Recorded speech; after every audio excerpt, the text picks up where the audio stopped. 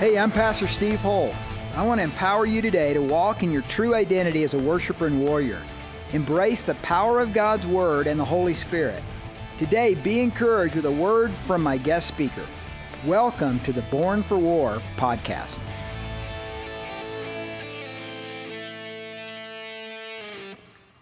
I want to open today with a quick toast that Mark Twain got to offer on January 13th in 1868, almost a full 50 years before we had Mother's Day as a national holiday.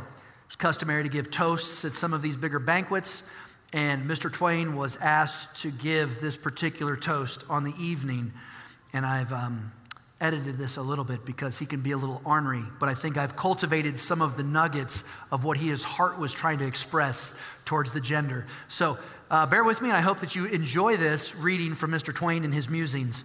Mr. President, I do not know why I should have been singled out to receive the greatest distinction of the evening, for so the office of replying to the toast to woman has been regarded in every age. I do not know why I have received this distinction, unless it be that I am a trifle less homely than the other members of the club.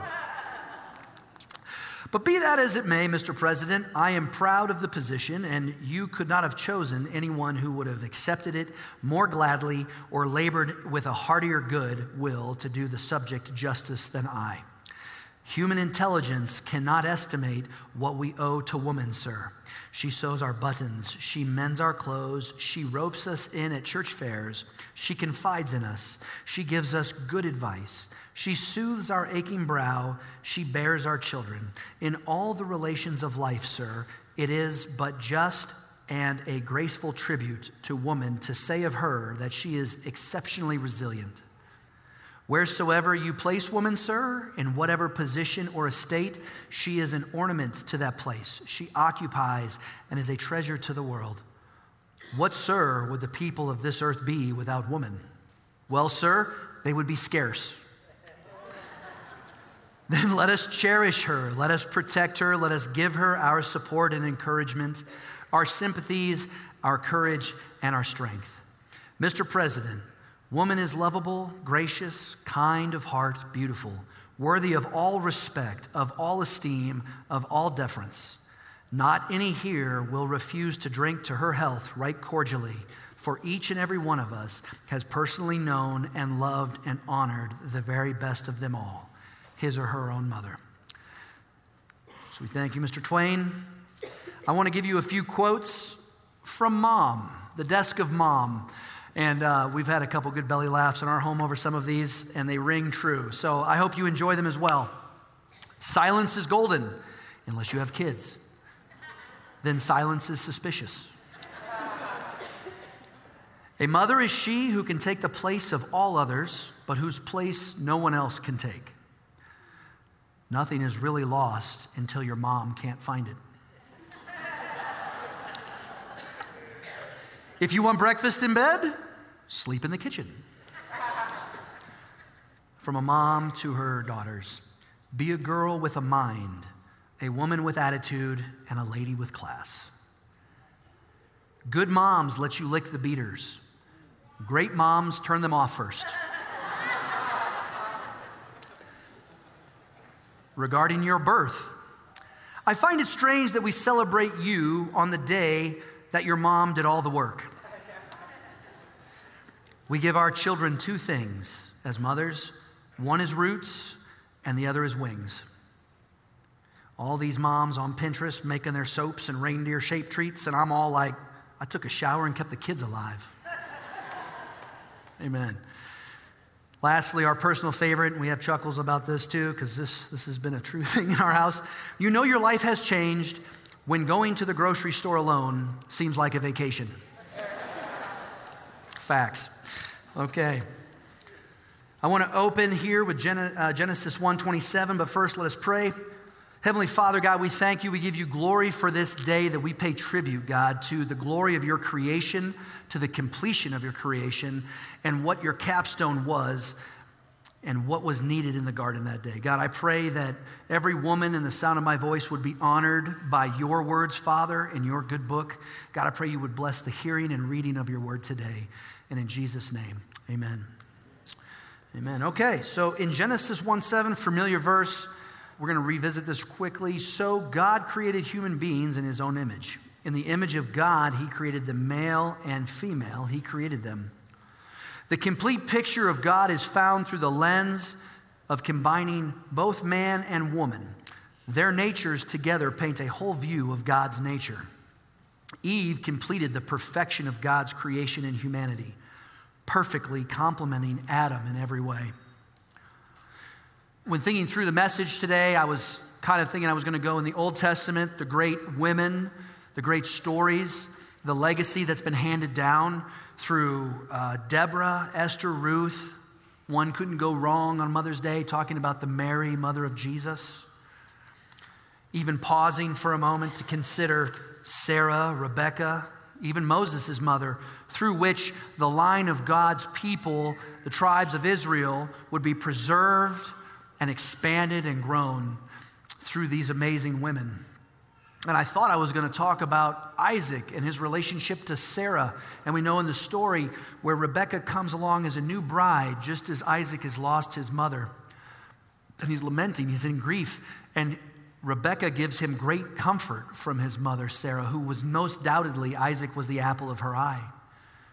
Giving birth at a time and a season in her life where she didn't think it was still possible, right? There's this funny, Sarah had a sense of humor. And I dig that because there's many aspects of her personality and the strength and the courage and the tenacity. And you carry all that inside of your DNA, women. And it's awesome. And so we see those reflections, the fortitude that Deborah had. Esther bringing freedom to her people through humility and obedience. Ruth, a Moabite woman where Jesus' lineage is preserved in the most unlikely of ways, out of the traditional way of marriage and what was happening in the Jewish culture at the time. God's painting a beautiful picture of femininity, strength, character, and fortitude in his scripture and his text. But what hit me last week, and I thought that's where I was headed, but I'm in worship, and God, like threw an arrow through my heart with the Holy Spirit in my mind, crystallized this vision of where he wanted me to take today's message, and that's with the New Testament, with two specific women and their worship to his son.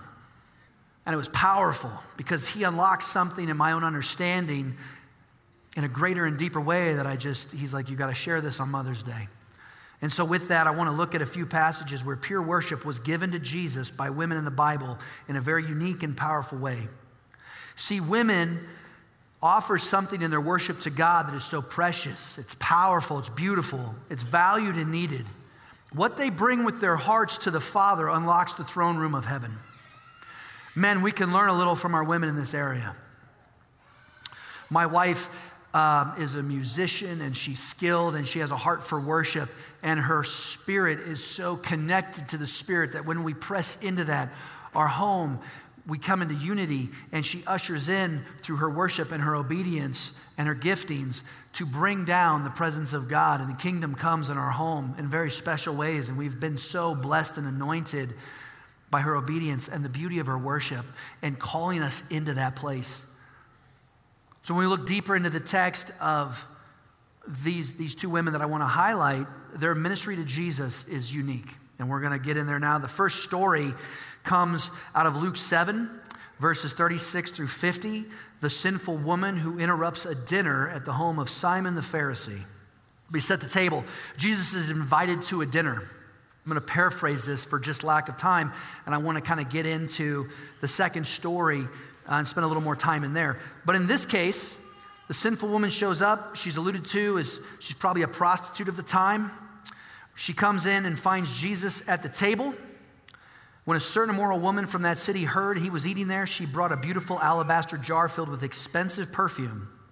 Similarity 1. Then she knelt behind him at his feet. Humility. She doesn't present herself in front of Jesus. She starts her ministry out of deep reverence and humility from behind him. He can't even see her. Then she knelt behind him at his feet, weeping. Her tears fell on his feet, and she wiped them off with her hair. Point number 2, similarity number 2. Hold that. We're going to come back to hair. That's pretty key here. Then she kept kissing his feet. Point number 3, and putting perfume on them. The Pharisee saw this. He knew who she was in the community. thinking that Jesus was unaware, he starts to have this mental thing, and then Jesus reads his mental mail. There's not a dialogue yet. Simon's judging Jesus for his response and acceptance of this woman, and then he reaches out and says, Simon. Then Jesus answered his thoughts. Simon, he said to the Pharisee, I have something to say to you. Simon said, go ahead, teacher.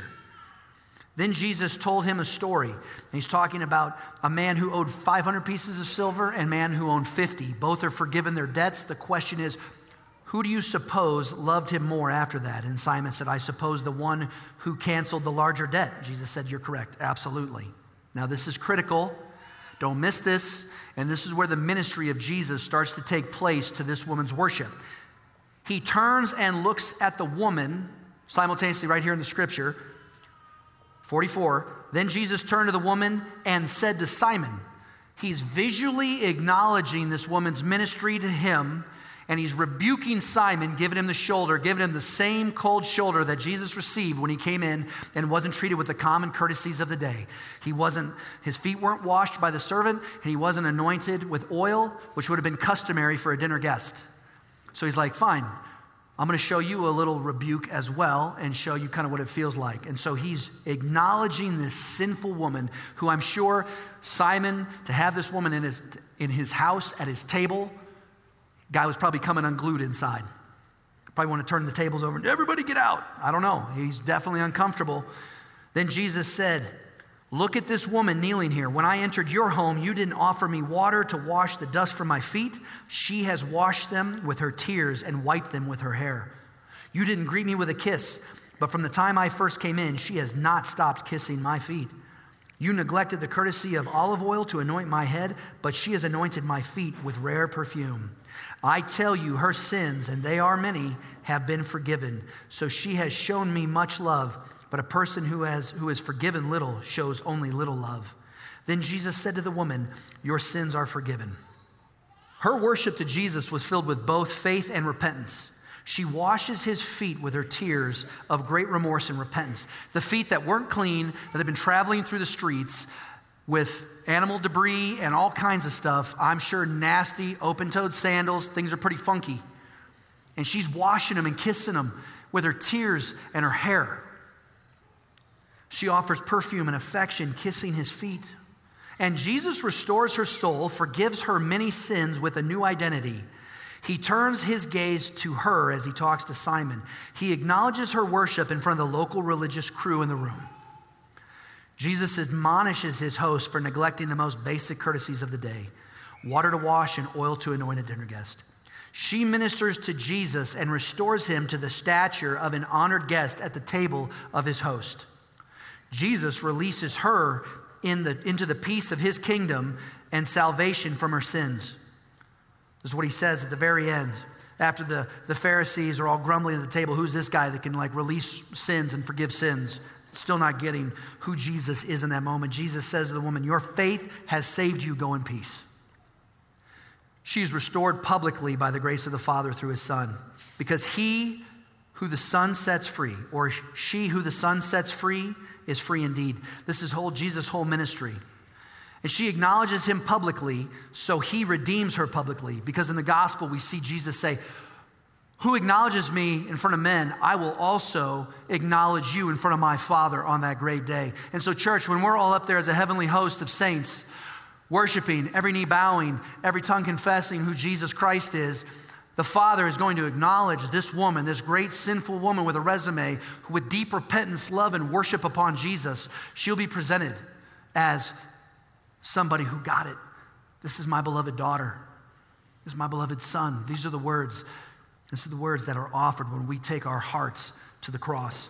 She got it. She understood that the temple didn't house the presence of God anymore. Jesus walked among her as the Messiah, and she went into a Pharisee's house risking great rebuke and tribulation, and she went in there bravely anyways. The perfect worship, in my opinion, was modeled by a woman, Mary, sister of Martha and Lazarus. The familiar account we will recall from the Gospel of John. I'm going to take this right out of verse 12. This is verses 1 through 8. As we frame this up, the previous chapter, Jesus had showed up on the scene, had raised Lazarus from the dead. the most wanted sign for the Pharisees in the time at this point. Jesus just rose to number 1. Lazarus is now on their hit list as number 2. Because of that miracle, many people were turning away from the teachings of the Pharisees, and they were going to temple. Now they were seeking out the ministry and the gospel of Jesus and seeking his kingdom. And the Pharisees had had enough of that.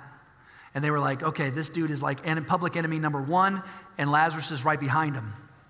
So coming off the heels of that ministry, 6 days before Passover, so most likely Saturday night, they're having their meal. Jesus is about to enter into Jerusalem the next day riding on a donkey.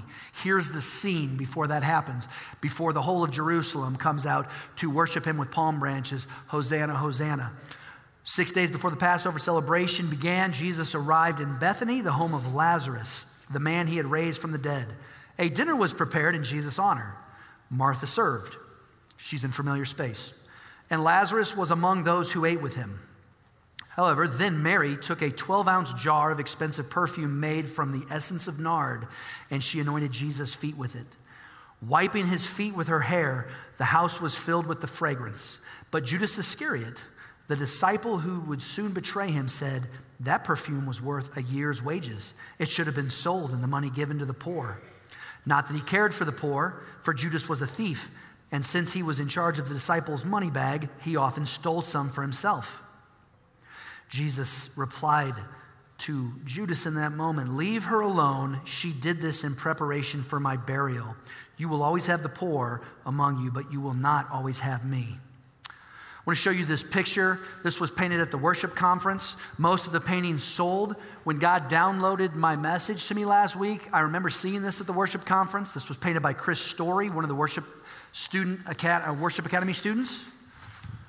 And it blessed me so much that I was like, I went up to Chris during the graduation last week and I said, I didn't know she painted it. I said, "Do you remember this picture?" Not knowing if it was still available, and I was going to commission her to do something because she does great work. And almost everything else had sold. And she goes, "Oh, yeah, that one was mine, and it actually didn't sell." I'm like, "I'm buying that. I want it for Mother's Day." Because just moments before, God had crystallized this message in my mind, and I remembered this painting. And here's a picture of a broken alabaster jar, a year's worth of salary, of income, probably the greatest treasure she owned, and she's pouring it over Jesus, anointing him, preparing him for burial, and wiping him with her feet, with her hair. Mary models the purest worship to Jesus days before his destiny with the cross. She initiates by worship and anointing Jesus into the next phase of his ministry to humanity. She understands, probably greater than most in that moment, even probably greater than his disciples, the timeline, the countdown to Jesus' destiny. She gets it. She's in the room, and she doesn't care. She brings her full worship in every aspect, and we're going to look at all of what she does here. There's not a lot of verses, but if you stop and you pause, we're going to excavate all the things that are happening in this moment. Mary offers great and costly sacrifice in her worship. And then she takes her hair, and there's something really fascinating here.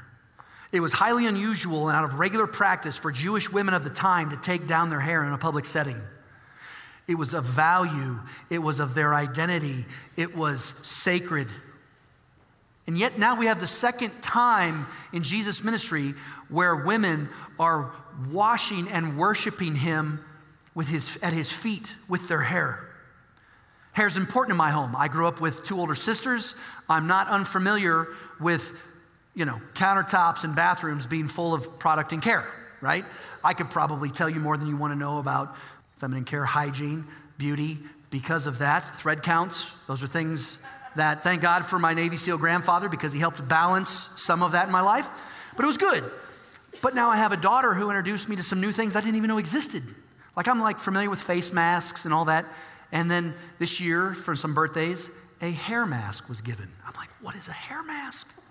It sounds fantastic. I don't have enough follicles to justify a mask. Give me a new ball cap. Let's cover this. It's going to get sunburned. But their hair, my daughter takes great care of her hair, both my daughters.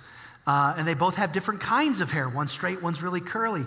And my wife is inviting them into their identity and beauty through that. They keep a regular appointment to cultivate that. And I want to share this because I didn't quite understand the deep DNA connection here, but this comes out of Brain and Life podcast from American Academy of Neurology, from neurologist Dr. Rohina Hoffman's book, Hair Stories.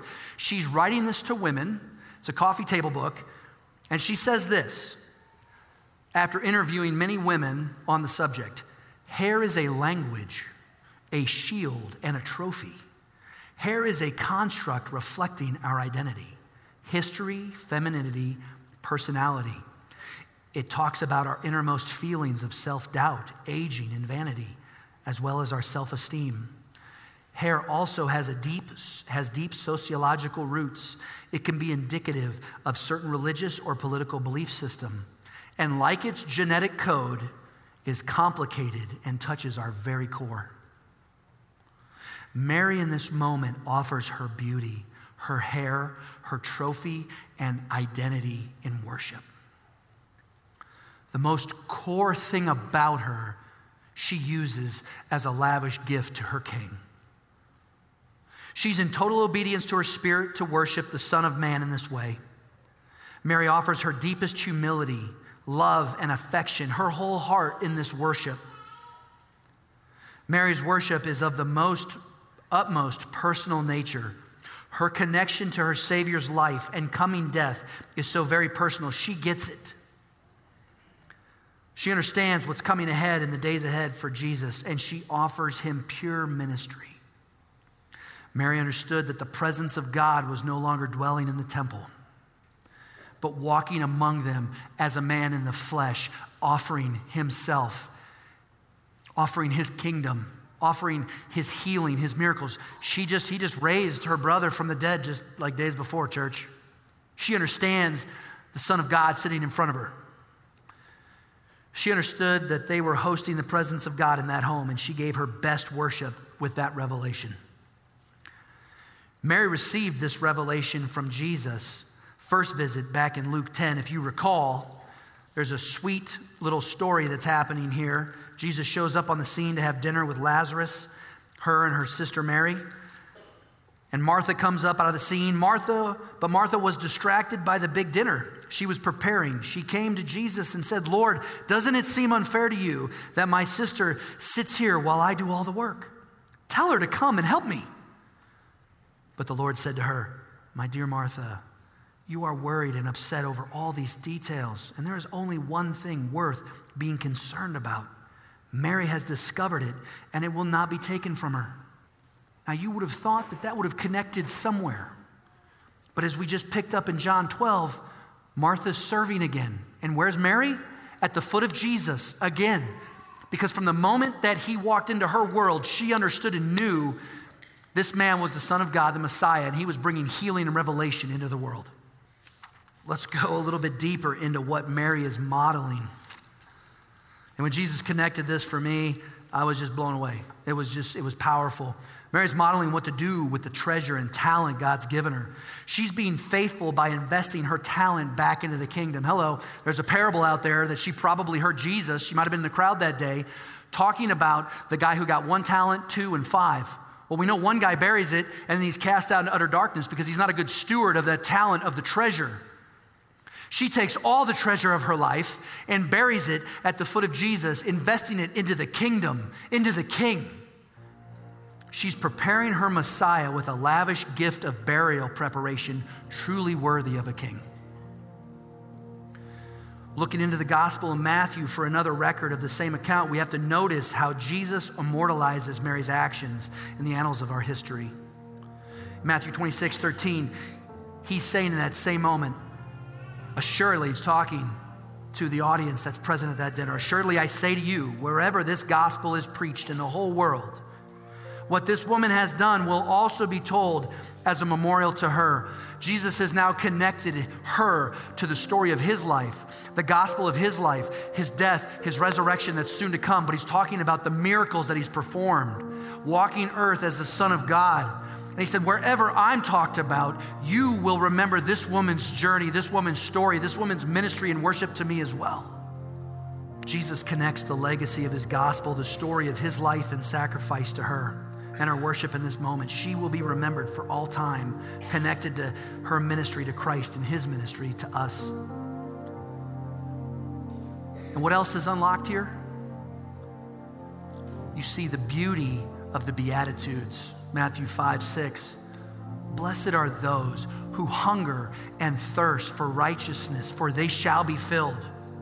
There's not a greater picture in the New Testament in my mind, maybe other than Zacchaeus, who's hungering and thirsting for righteousness. She empties out her most valuable possessions so that she can be filled with his kingdom, his presence, his love, his grace. And she is filled. Jesus instantly refills her sacrifice and treasure with an eternal blessing. She is filled by him with righteousness. Such a beautiful moment. And Jesus is honoring his promise from that Beatitude teaching. Mary is living out that message in that very moment. Do we hunger and thirst for his righteousness in this kind of way? What kind of worship are we bringing?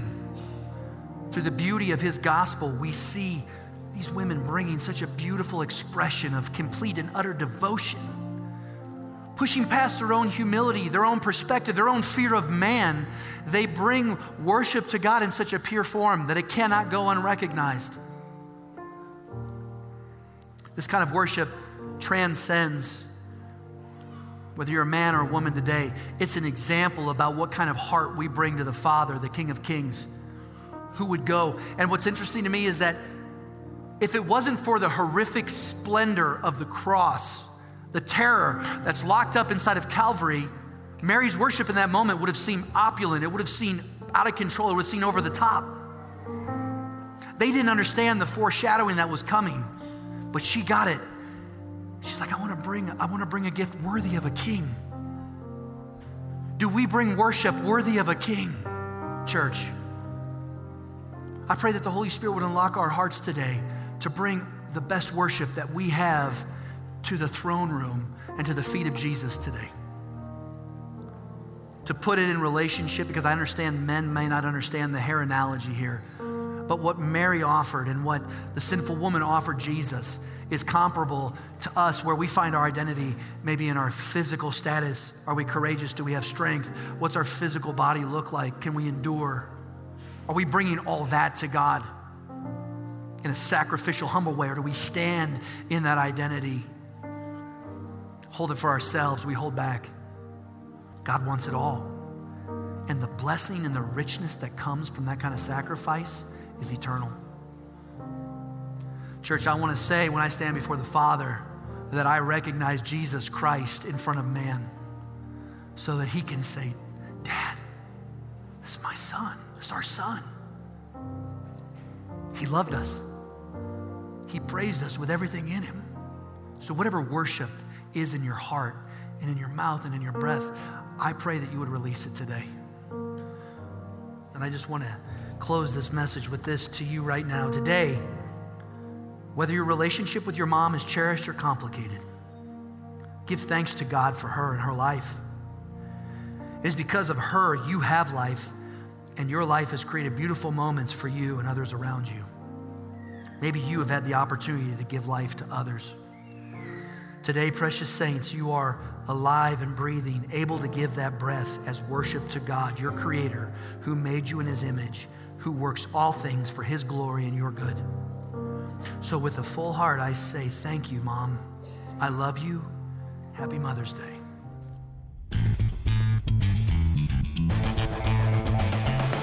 Thank you for listening to the Born for War podcast. We hope today's message has empowered you to make a difference in your world. To connect with Pastor Steve's sermons, books, and blog, visit steveholtonline.org. God bless.